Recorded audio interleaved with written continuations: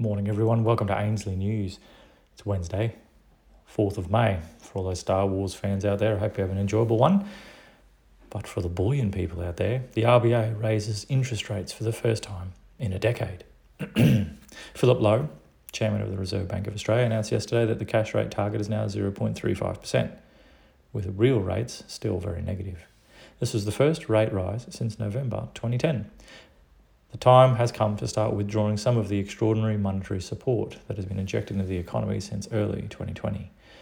They are now forecasting inflation to peak at 6% in 2022 after annualised inflation in the last month came to 5.1%. In the media release, economic strength was the primary rationale for raising rates. Unemployment has declined to 4% and overall labour participation, job hours and vacancies are at record highs. Household and business balance sheets are generally in good shape. An upswing in business investment is underway and there is a large pipeline of construction work to be completed. Macroeconomic policy setting remains supportive of growth and national income is being boosted by higher commodity prices. In a tight labour market, wages are picking up, which is good news for workers after years of stagnation. Overall, the outlook for economic growth in Australia is seen as positive, despite annualised inflation picking up more than expected to 5.1%. While lower than many other advanced economies, price pressures are weighing in on consumers' purchasing power. Even with the rate rise, Australian dollars are eroding to the tune of negative 4.75% per annum. According to the RBA, the cause for increasing inflation were global factors, including the remnants of the pandemic in China and the war in Ukraine. Record increases in the M2 money supply and anemic rates didn't rate a mention. One has to wonder if the RBA really sees the economic outlook as positive. Why have interest rates been kept as close to zero as possible for more than a year? In keeping with the tightening theme, maturing government bonds are not going to be reinvested. And with that, the total balance sheet of the RBA is expected to drop significantly over the next couple of years. This will tighten the overall money supply, which is likely to have the effect of reducing inflation, as there are fewer dollars chasing the same goods and services.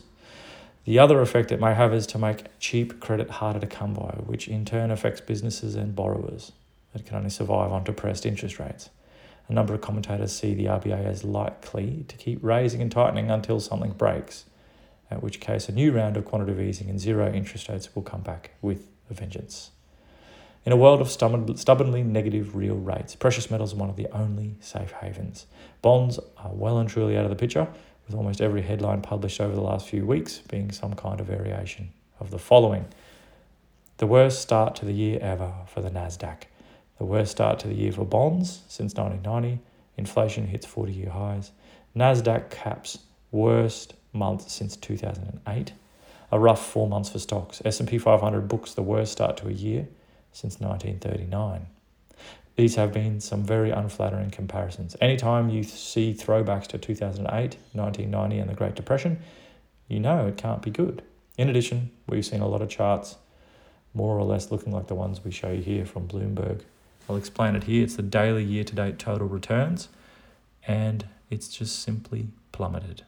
But more fundamentally, here in Australia, we now have the setup of being either number 1 or 2 in the rankings of the world's highest level of private debt. Most of that tied up in the most illiquid asset of all, their house. Now facing rising rates amid a backdrop of inflation, double that of wage growth. The RBA talks about private balance sheets being healthy, but balance sheets and cash flow are different things. Unlike gold and silver, you cannot simply sell a little bit of your home to meet unexpected costs. That, of course, leaves drawing down on your home loan, emboldened by the recent rises in property prices, to continue to maintain lifestyle. So to be clear, that is increasing your debt to maintain your lifestyle, that is being hampered by the cost of servicing all your debt in an environment of extended rising rates, all on the premise that property prices never go down. You're going to be in for a wild ride in Australia over the next few months.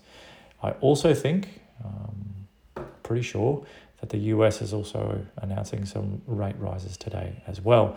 So let's have some fun over the next 24 hours. If you're looking to buy some precious metals today, jump over to ainslebullion.com.au. That's gold, silver and platinum. You can also check out all of our charts and our news in more detail. Into some crypto, jump over to ainsleywealth.com.au. You can buy our gold and silver tokens through that platform as well if you're interested in grabbing some gold and silver via a crypto-backed utility.